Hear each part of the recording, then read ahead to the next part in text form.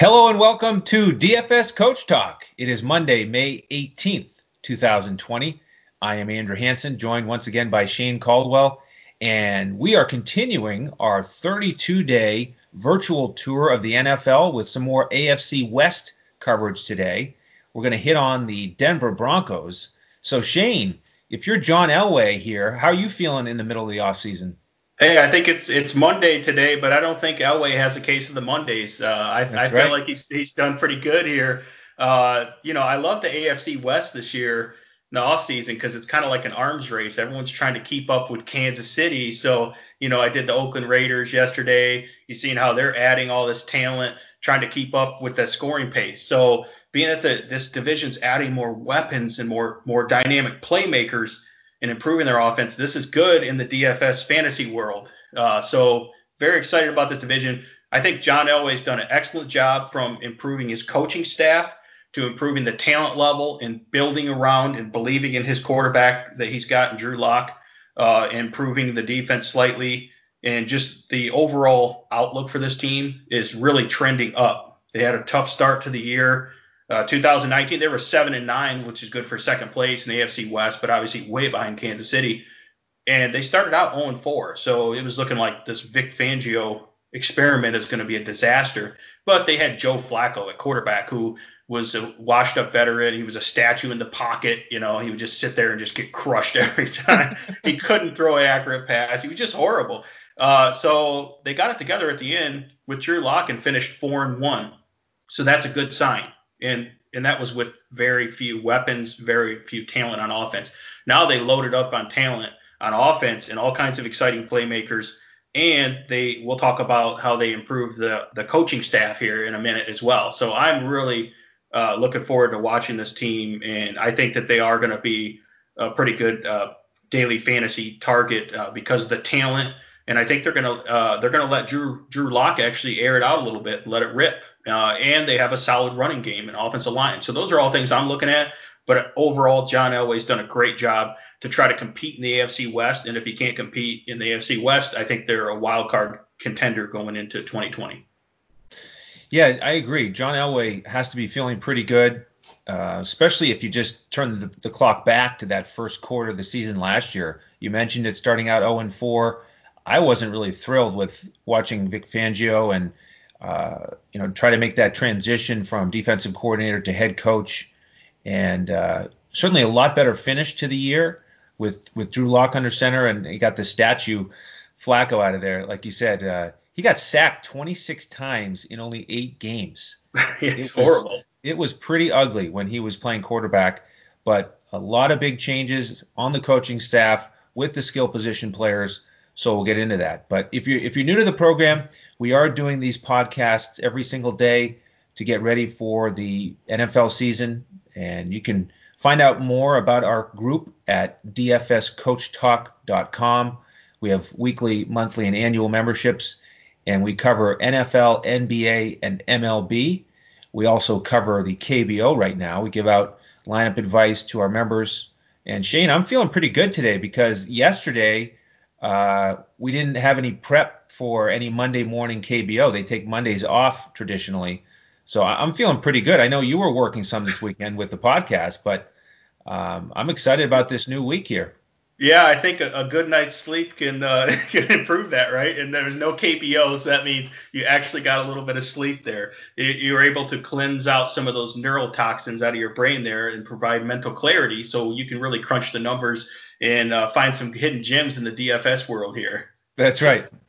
So we'd love to have you join DFS Coach Talk. The memberships are frozen until we get baseball, basketball, or football back up and running here in the U.S. So we also had golf yesterday, a little match. DJ, Rory. I actually, sorry to interrupt you there. I actually played NASCAR yesterday. That tells you how thirsty I am right now to play something that resembles sports. I actually watched NASCAR. It was actually pretty cool. It was at Darlington, and there was no fans in the stands, and the cars are just ripping around there, and it was just weird watching it.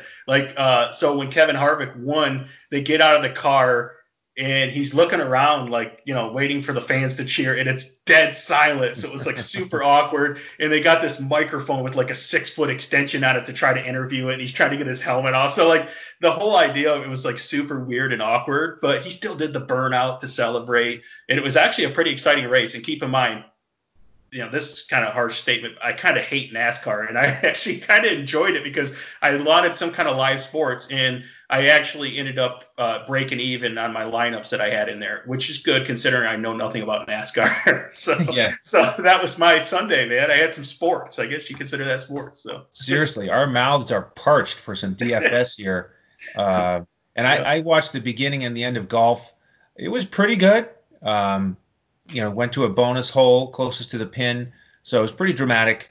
Not a DFS option, but just a little taste, and we're going to get some golf back in June, so that'll be a lot of fun. But we are in NFL coverage here, so let's get into the Broncos, and we've alluded to the big coaching change, which is that the Broncos have hired Pat Shurmur, and here's the challenge for Pat Shurmur. Last year, the Broncos were 28th in points scored. They were 28th in yards. They were 32nd in passing touchdowns. Okay, they only had 16 passing touchdowns through the air, and that's some pretty easy math, Shane. That's one per game, and it's not good. And they weren't much better rushing. They were 20th in yards, 21st in yards per carry, 22nd in touchdowns. So the OC Scangarello is gone, and Pat Shurmur is now in the building. How are you feeling about that? I'm really high on Pat Shurmur. He's a guy from Michigan State guy, and I think he's got a lot of experience. He coached under Andy Reid for years, and he knows a lot about the West Coast system. So he's going to implement his offense, which is has aspects of the West Coast system. It has some of the Andy Reid aspects where you take shots down the field.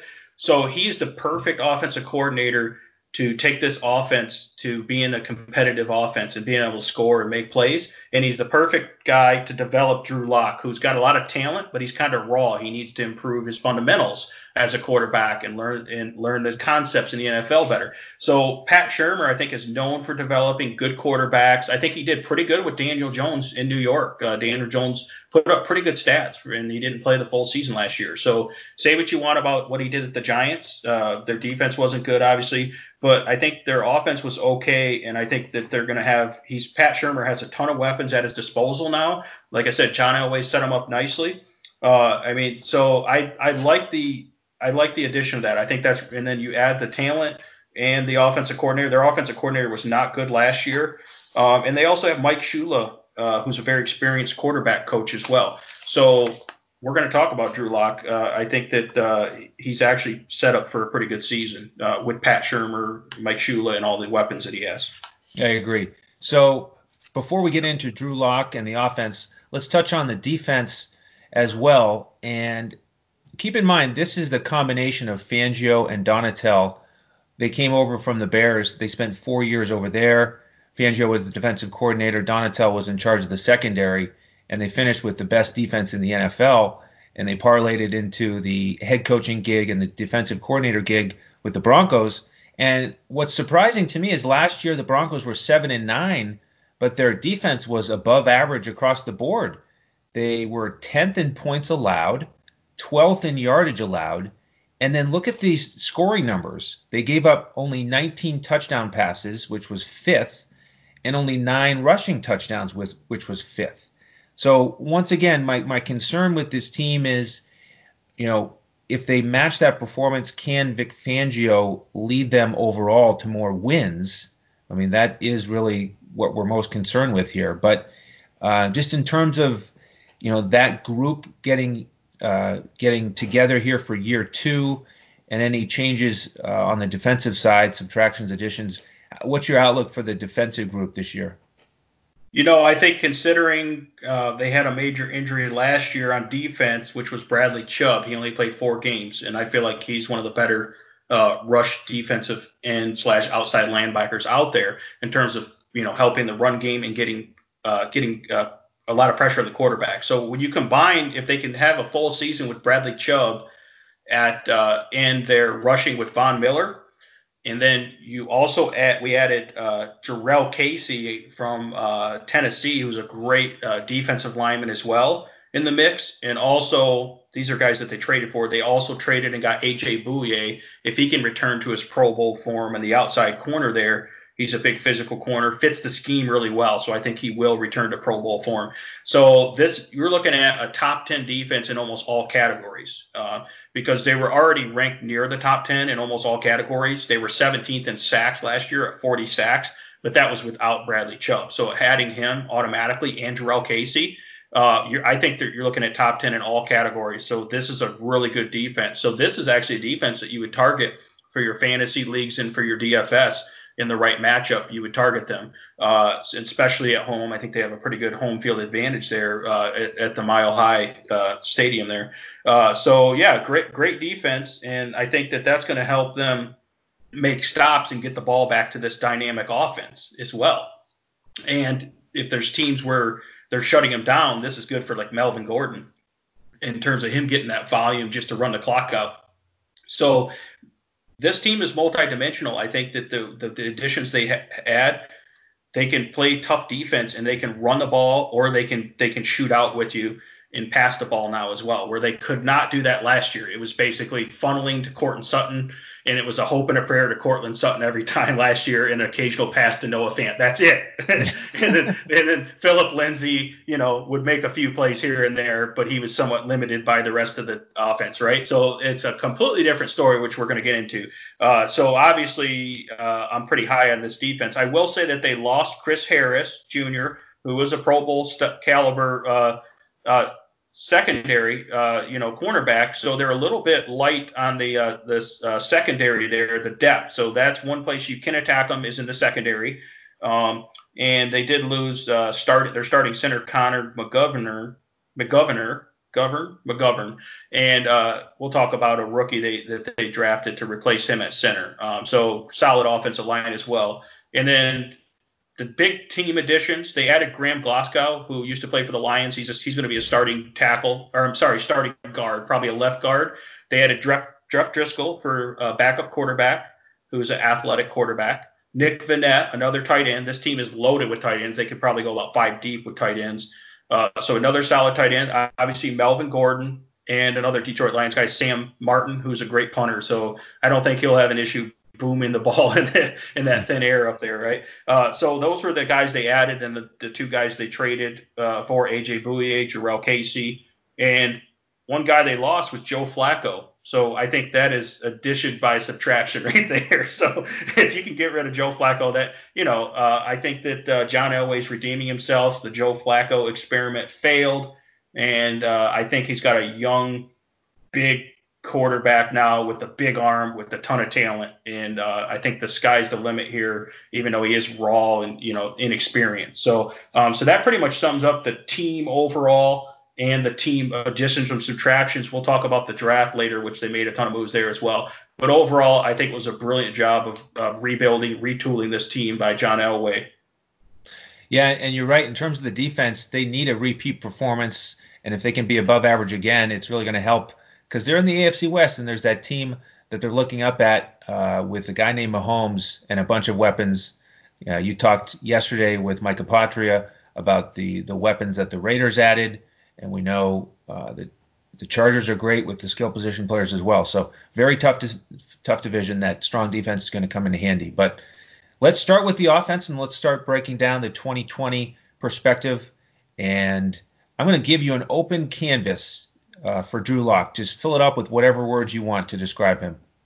I think Drew Lock is going to he's underrated. I think unless you're a Broncos fan, he's flying under the radar. And I think when you factor in everything that's going on, like we talked about, the offensive coordinator, new offensive coordinator, developing him, Pat Shurmur, a great offensive line, a great running game to go with that, with 1-2 punch of Melvin Gordon, Philip Lindsay. And now they have weapons, which we're going to get to that in the wide receiver section, and a solid group of tight ends that can do everything. They can beat you deep. They can still block. They can do everything. So when you put all that around him, I think that Drew Lock, even if they aren't a playoff team, I think he's going to be good for fantasy production. So this is a player that's going to fly under the radar. We're talking about a guy that's 6'4", 225 pounds. He's had some pretty good seasons in college at Missouri. And the fact is, yeah, it was kind of ugly when he was in there at times, but he showed the upside and the talent. It's kind of like when Patrick Mahomes came in at the end of the year, I think his rookie year, and he kind of lit it up at the end of the year. Now, Drew Lock didn't light it up, but Patrick Mahomes came at the end and showed some of that flash of talent there at the end. And Drew Lock didn't show like Patrick Mahomes did, but he did show a couple big things. He had, at least one big game there. And that was, keep in mind, with no talent, where when Patrick Mahomes came in at the end of his rookie year, he had a ton of talent, right? He had Kelce and Tyreek Hill and all those guys. So it was a little different situation. So it's hard to compare those guys. Obviously, Mahomes is at the top. But Drew Lock is the type of guy that can come in and set the league on fire and surprise some people. He only had one big game last year. It was against Houston, where he kind of lit it up. He had almost 28, fantasy points, which was good. The other games he didn't do that great, but he didn't really need to. They won most of the games. And when they got blown out by Kansas City at the end of the year, it was in Kansas City in a snowstorm blizzard, which was not set up well for him to be able to get that garbage time, come from behind passing stats. You really can't blame him for that game. It was a complete disaster, snowstorm, blizzard, and obviously the team had no weapons also. So looking for big things for Drew Lock. I think that he's a great target. He's not going to be that expensive. So he'll be, probably 5,500 to 6,000 range on DK. And then, if I can get him on FanDuel for like, 7,000 to 8,000 range, $7,500 range for a quarterback, I think it's good. And here's another thing. I think he's mobile, so he can move in the pocket a little better, especially compared to Flacco, but anyone could. But I think Drew Lock has actually got some athleticism. I think he's going to add a little bit of rushing yards. He had 72 rushing yards in 5 games last year, but I think he's a guy that's good for most games around 30 rushing yards just to sneak out of the pocket there and run. He's, a decent athlete. And if you think about it, even if it's like 30 to 40 rushing yards, that's almost the equivalent of like a passing touchdown in fantasy points. So you don't think about that. He's not going to be as good as like Josh Allen or obviously Lamar Jackson, but just if he can get those extra rushing yards because he is young and athletic, there's going to be opportunities there as well. And then he's going to take big shots down the field this year with this offense. They will take shots down the field, and it's not just a funnel to Courtland Sutton, that one guy. Courtland Sutton is going to get his. He's awesome, but they have other guys now with Jerry Jeudy coming in and KJ Hamler. So I'm excited about Drew Lock, as you can see. What do you think? Are you as high on him as I am? I am actually. I like his mobility compared to Flacco. We mentioned that Flacco took 26 sacks in 8 games. And Drew Lock only took 5 sacks in those 5 games. And I like his arm strength, and I like the fact that he managed the team to victory. It was down the stretch. They didn't have much to play for, but they went 4-1 in the games that he started. I think there's a lot to be said for that, and I think we should dissect those games even a little bit more. The first one was a division game at home, and they beat the Chargers. He threw for 2 touchdowns, both to Courtland Sutton. Then he had that big game against Houston that you mentioned, over 300 yards, 3 touchdowns. And the touchdowns that day went to Fant, Hireman, and Freeman out of the backfield. And the reason I mentioned that is because down the stretch he threw a total of 7 touchdown passes, and 3 of them went to tight ends. And I think that is one of the big takeaways I want to share with our listeners is I think the tight end group is going to be important to watch here. You mentioned Noah Fant, and then they drafted a tight end out of Missouri that Drew Lock played with for 2 years, and they had a bunch of touchdowns together. So that was one thing I noticed, that Drew Lock really spread the ball around the field, even though he had limited weapons. He used all of them. Then it was the game in Kansas City that you mentioned, and even though it was a snowstorm, he threw for over 200 yards, and then he finished with 2 wins.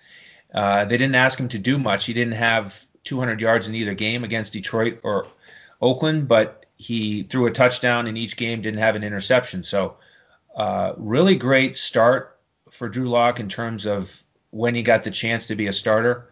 And with all these weapons, I think there's a lot to be excited about. Now, in terms of the backup quarterback, you mentioned that they added Jeff Driscoll, and he's an athlete too.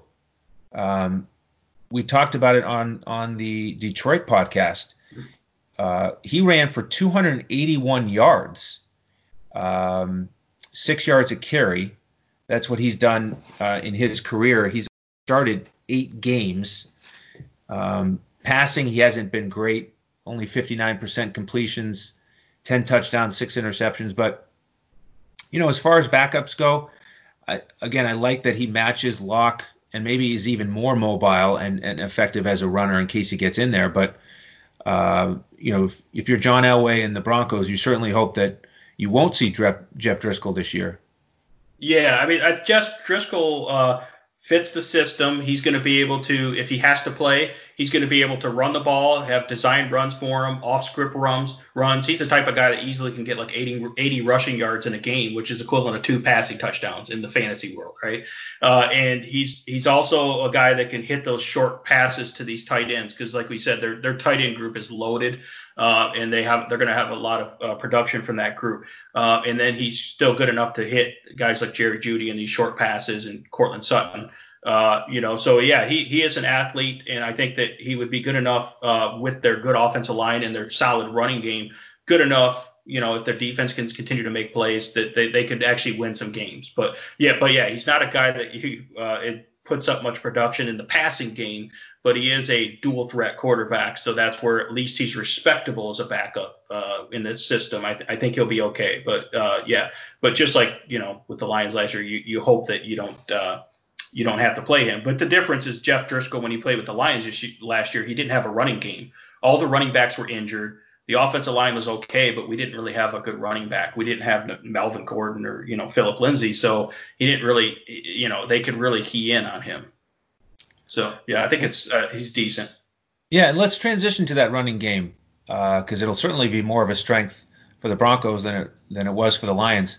And the thing about the Denver running game is that last year it was like the definition of a committee. Philip Lindsay was on the field for 51% of the snaps, and then Royce Freeman was on the field for 50% of the snaps. And they weren't that productive on average. As a team, they only had 4.1 yards per carry. But now they've signed Melvin Gordon, which is a real exciting addition. So what do you think about his prospects to lead this group? Yeah, I mean, they wouldn't have paid him that much money if they didn't plan on using him. Melvin Gordon, I think it's still probably at the edge of his prime. He's getting a little bit older, but he's a workhorse, true multi-dimensional type running back. He's still got the explosion. He's a lot better runner between the tackles than any of these other guys, and he still has a little bit of burst on the edge, and he's a great pass receiving back as well. So he didn't have a great season last year. Melvin Gordon had 12 games. Now, keep in mind, he was coming back from that holdout. He didn't really have a training camp, so I really can't blame him.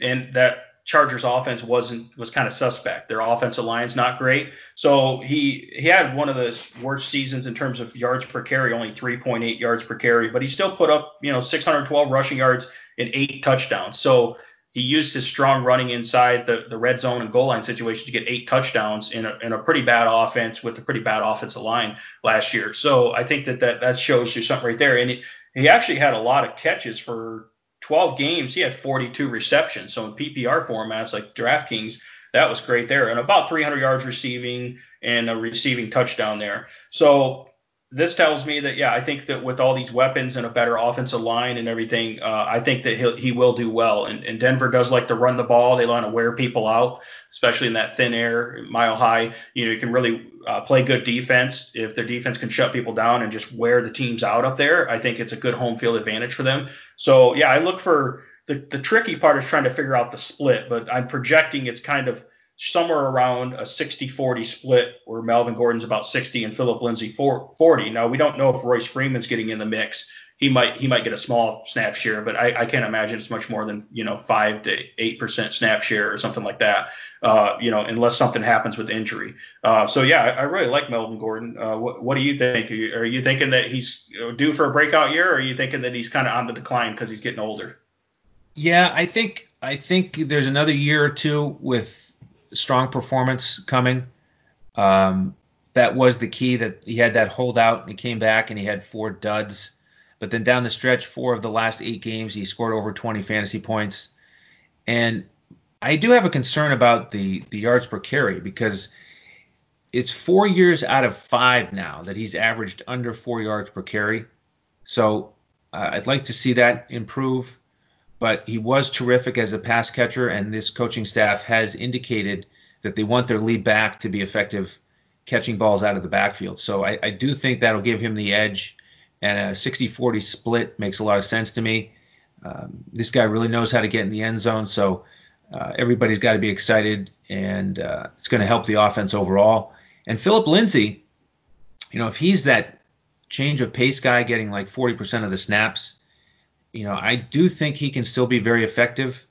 Over 1,000 yards last year, and he was better. He was 4.5 yards per carry. He was much better than Freeman. He got 7 touchdowns on the ground. Decent through the air, not as good as Gordon. He's had 35 catches both seasons here early on. For Lindsay, when he was in the lead role, the downside for him is he only had 2 games of 100 yards rushing, and he only had 3 games over 20 fantasy points. So a guy that's just not quite as explosive in terms of fantasy points because he doesn't catch that many passes.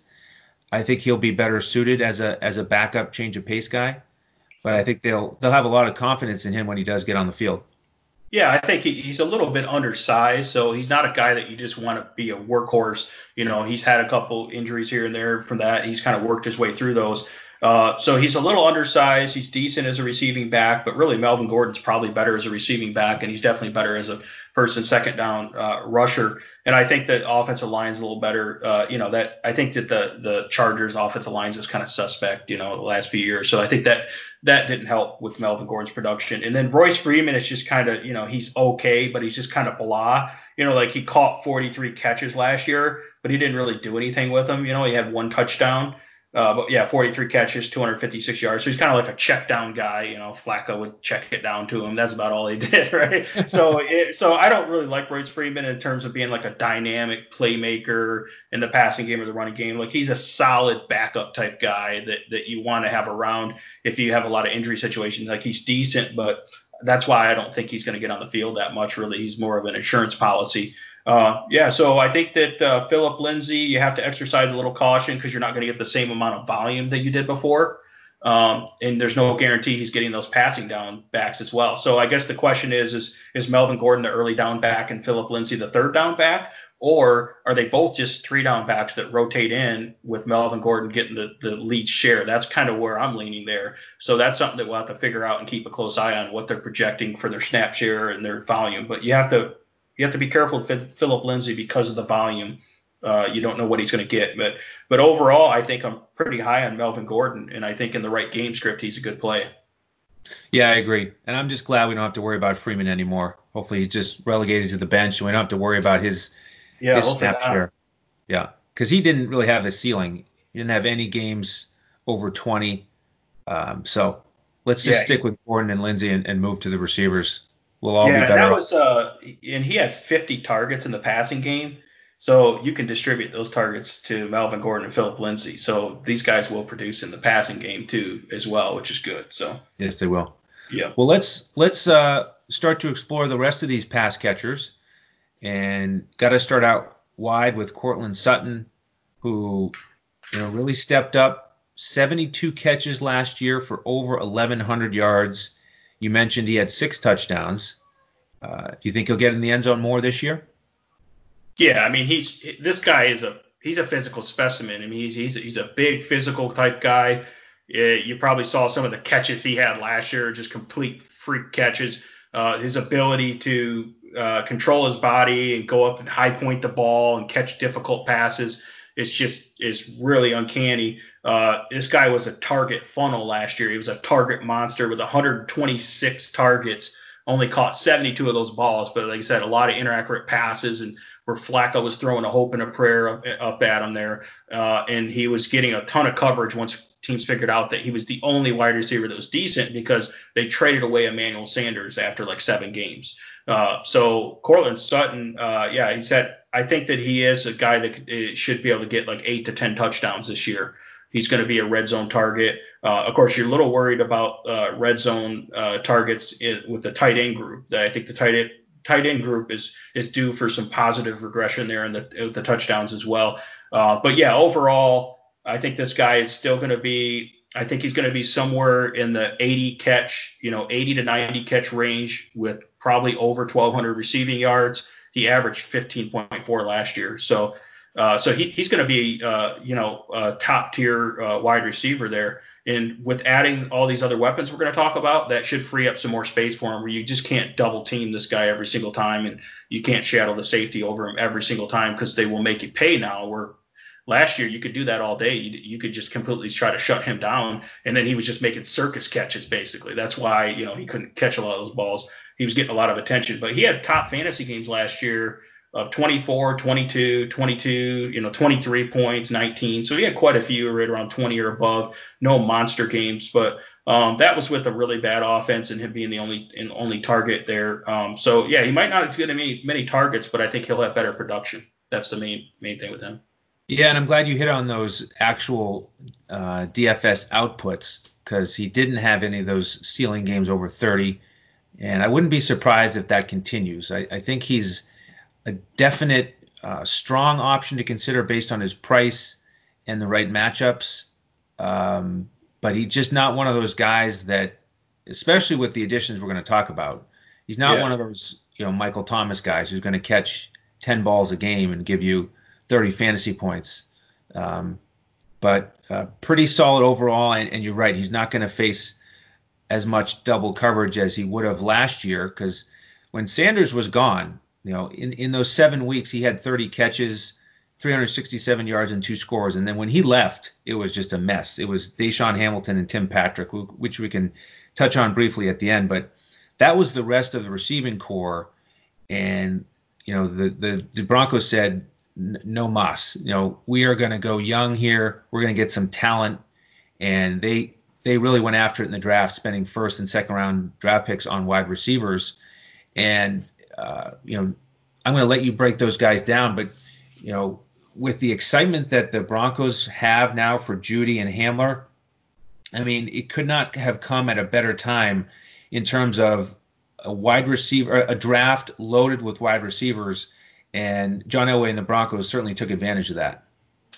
Yeah, absolutely. I mean, Jerry Jeudy is going to be a player that's going to come in and contribute right away. This is the type of rookie where you're going to take him and say, he's talented, he's raw talent. No, this guy is probably the most NFL-ready receiver that we've seen in a long time. He's polished already.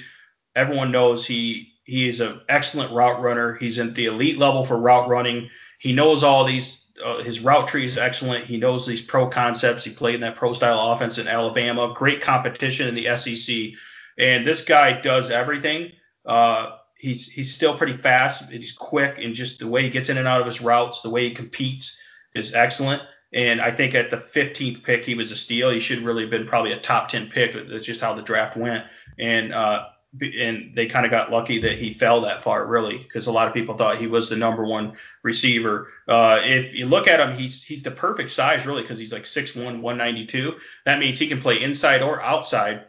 He can do whatever you want to try to cause mismatches. He's not one-dimensional.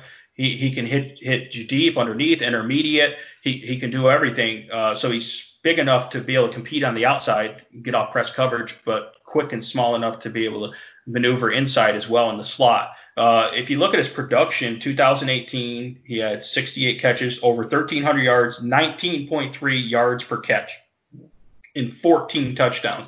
Then last year, his drop in production was still 77 catches, 1,163 yards, 15.1 average, and 10 touchdowns. I mean, that's his down year, right? So this guy absolutely dominated. And you could say what you want about, well, Henry Ruggs is a lot faster, but Jerry Jeudy was the more polished overall NFL-ready receiver. So he's a guy that comes in and starts from day one and produces from day one. And I think he's, this is the type of guy that could be easily Rookie of the Year candidate. And I think that he's going to become a real good friend with Drew Lock really soon here, and I think he's going to cause a lot of issues right away. So he's definitely a great pick by them, and it's exactly what they needed to complement Courtland Sutton. So are you as high on him as I am? Yeah, I really am. I like his overall talent, skill set, and the size compared to Hamler, their second round pick. I agree. It's funny, he's listed at 6'1". He looks taller to me.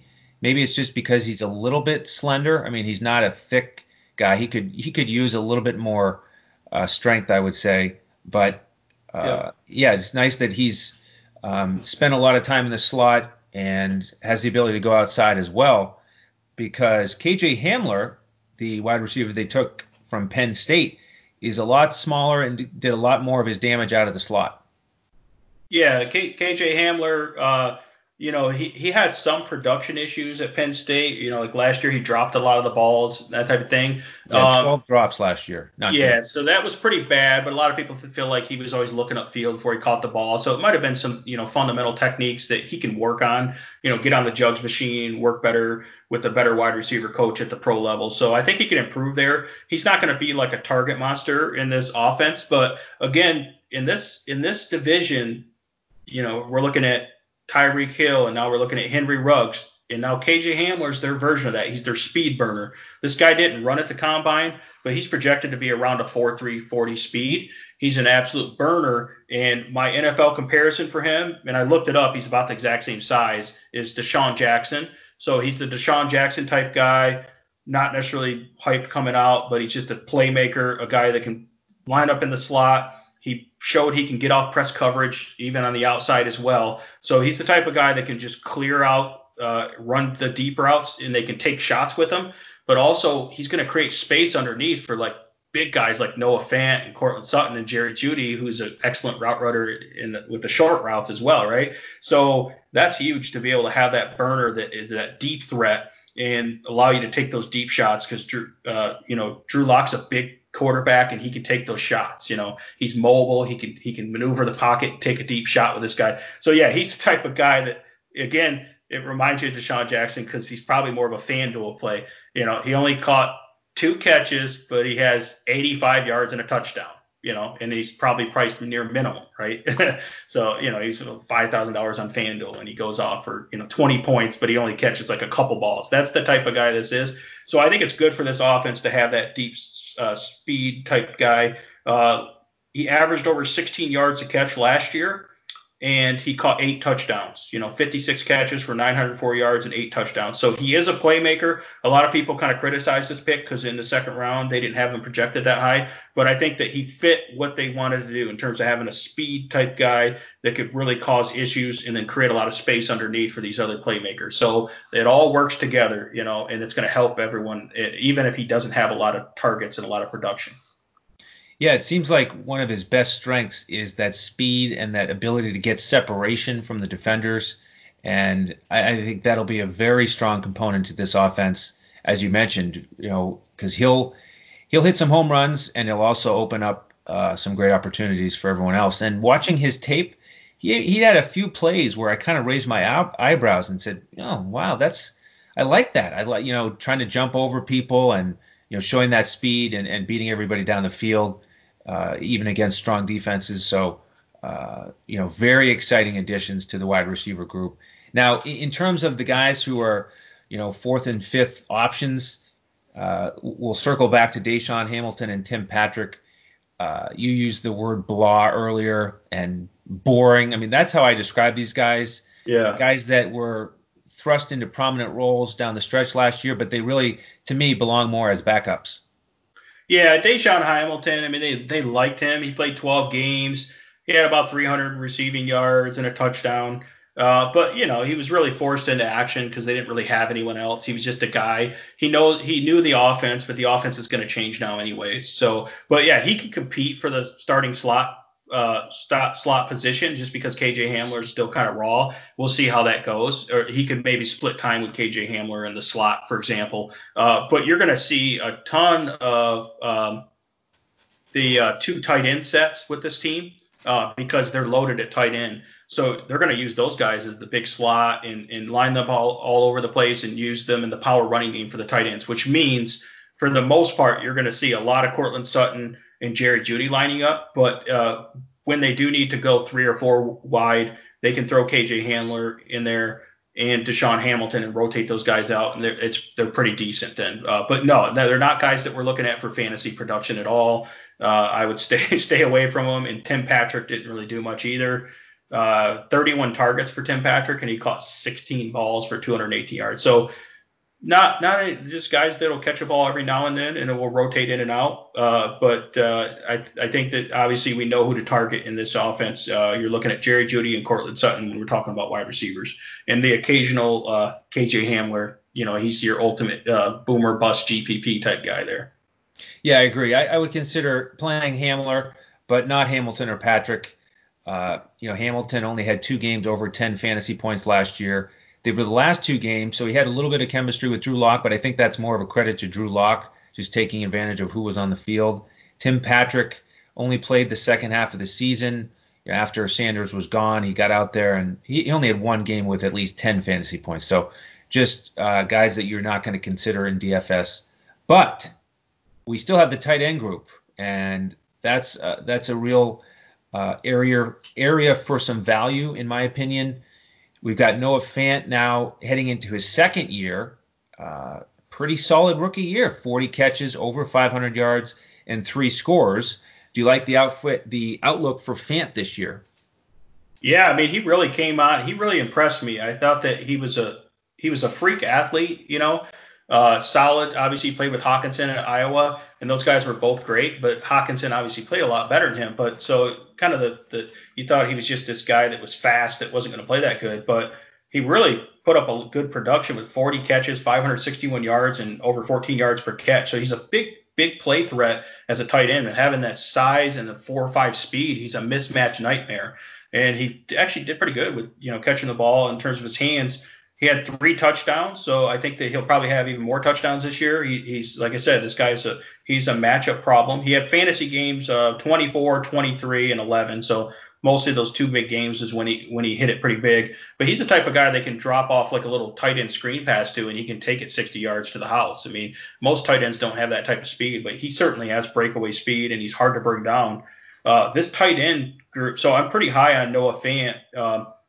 He's going to have a lot more room to operate now with all the weapons they have. And this tight end group is kind of loaded. They picked up Nick Vannett, who is a solid tight end as well. He can block and catch. They still have Jeff Hireman. And then they got in the 4th round tight end Albert Akawagbab. I don't know how you pronounce it. That's why everyone calls him Albert O. Yeah, we could just call him Albert O. Yeah, that works. Yeah, so everyone calls him Albert O. Played at Missouri with Drew Lock.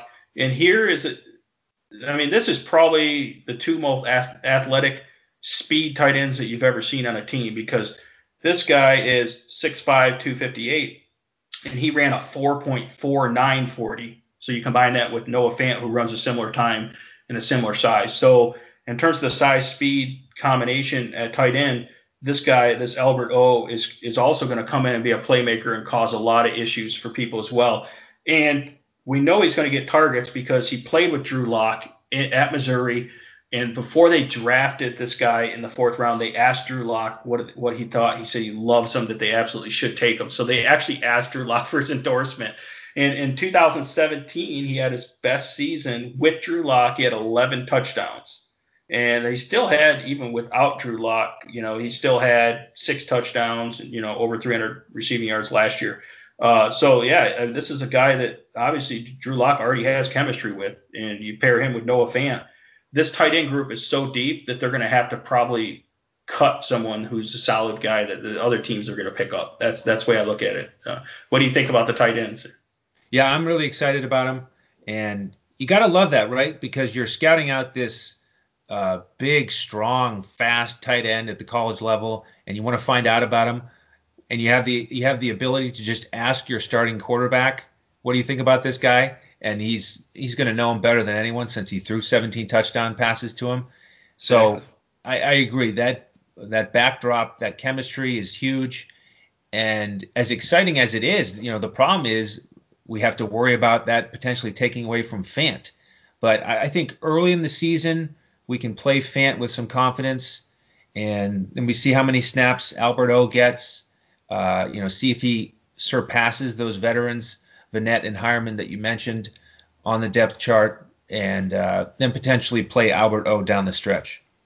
Yeah, and I think that with the addition of Nick Vannett, if Nick Vannett can stay in line more blocking, that frees up Noah Fant to be able to basically play big slot. And I like these tight ends that play big slot. And I talk about them all the time because I can think about guys like Mark Andrews or Darren Waller that I was all over last year. And what did those guys do at that big slot position? Just look at the production, right? Noah Fant has that type of fit. Yeah. So if you have other tight ends that are solid at blocking in line, that frees up Noah Fant to do what he does best. And then you could mix in some Albert O in there as well. Like I said, there's big things ahead for those guys. And Drew Lock has a nice outlet there. Even if he just throws a short pass to these guys, good luck. They're hard to bring down, and they're really fast and still really big. These guys are 250, 260 pounds. 6'5" coming at you. That's not a good thing for a nickel corner to try to cover, or a safety. So there's going to be a lot of mismatches here, and that's probably why. Even if KJ Hamler doesn't excel in the slot right away, they're okay because they don't even necessarily need a slot, but they still will get him on the field. But he's not going to be a full-time player because they'll put those tight ends in those formations. So like I said, a lot more two tight end formations here. And if they want to go power running, I talked about that with the Raiders yesterday. You can go 3 tight end sets now as well. So you can do a lot of good things. And Pat Shurmur will certainly take advantage of that. Yes, he will. Now, Shane, you've talked about these tight ends. You've got some tight end in your background as well on the football field. So no wonder you love breaking these guys down. So for the listeners who haven't tracked you down yet on Twitter, where can they find you? I'm at DET Sports Shane. So DET Sports Shane on Twitter. So definitely hit me up. And you can find me on Twitter at Language Olympic. We'd love to interact with you there. You can find the group at DFS Coach Talk. And the last order of business here, Shane, is the draft. Now, we've talked about these wide receivers here in rounds 1 and 2. Anybody else from the 2020 draft class that you think we should hear about? Yeah, a couple guys I can hit on here. 3rd round pick at number 77, cornerback. They have a lot of names hard to pronounce, obviously. Michael Imudia, I think is how you pronounce it, from Iowa, and he's a big cornerback. Fell to the 3rd round. They really liked him there, and Vic Fangio really likes him for the scheme.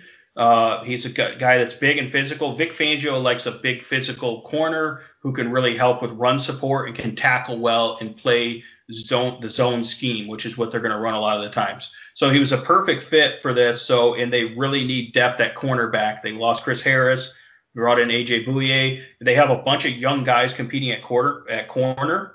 And this Imudia guy is going to compete for one of those corner spots. If he doesn't win the job right away, he'll be a great backup and special teams player. But he could compete for that other starting spot opposite of AJ Bouye. So I think that's a pretty solid pick.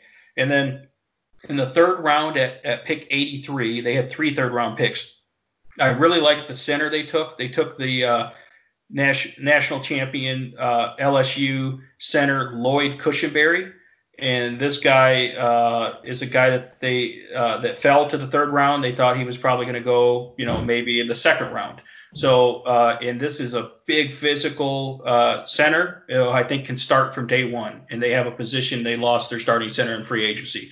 So that got good value in the draft, but also filled a position of need. And this guy is really strong. He's a great pass protector, doesn't give up much on the bull rush, and is going to be a core to help them with the pass protection to protect Drew Lock in there at center. So I think he'll be a starter from day one.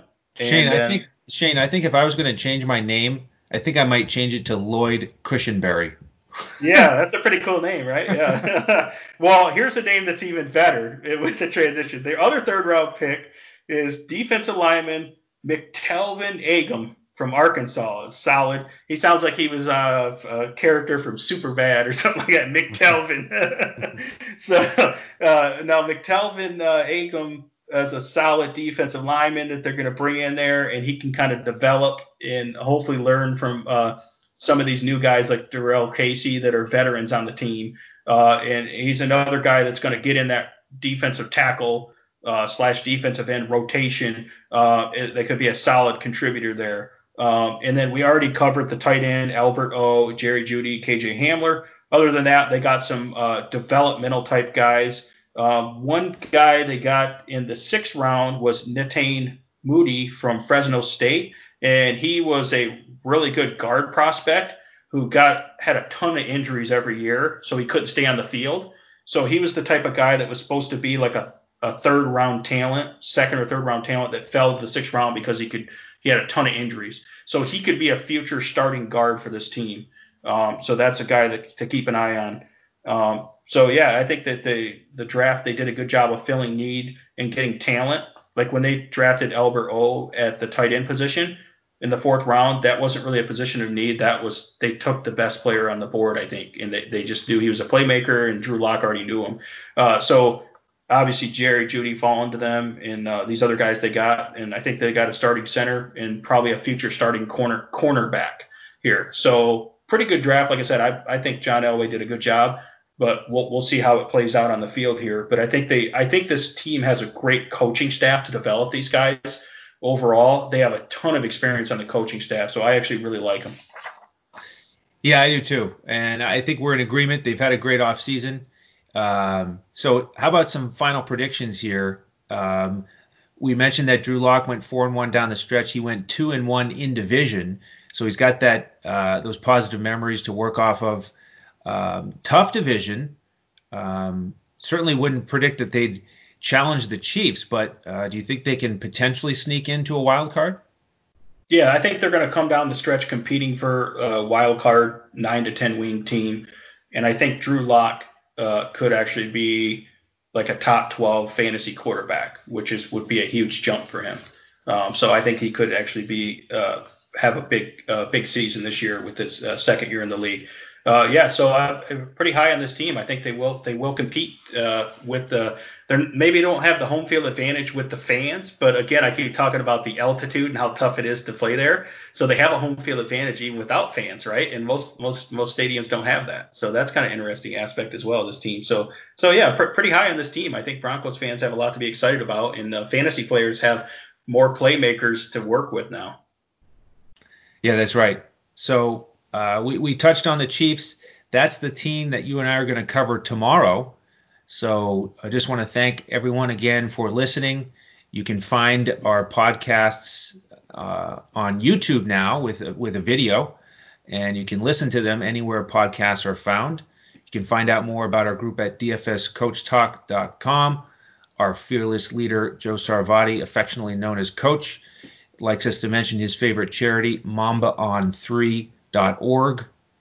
And that's going to wrap it up for today. So on behalf of Shane Caldwell, I am Andrew Hansen. Thank you so much for joining us, and be sure to tune in again tomorrow when we break down the Kansas City Chiefs here on DFS Coach Talk.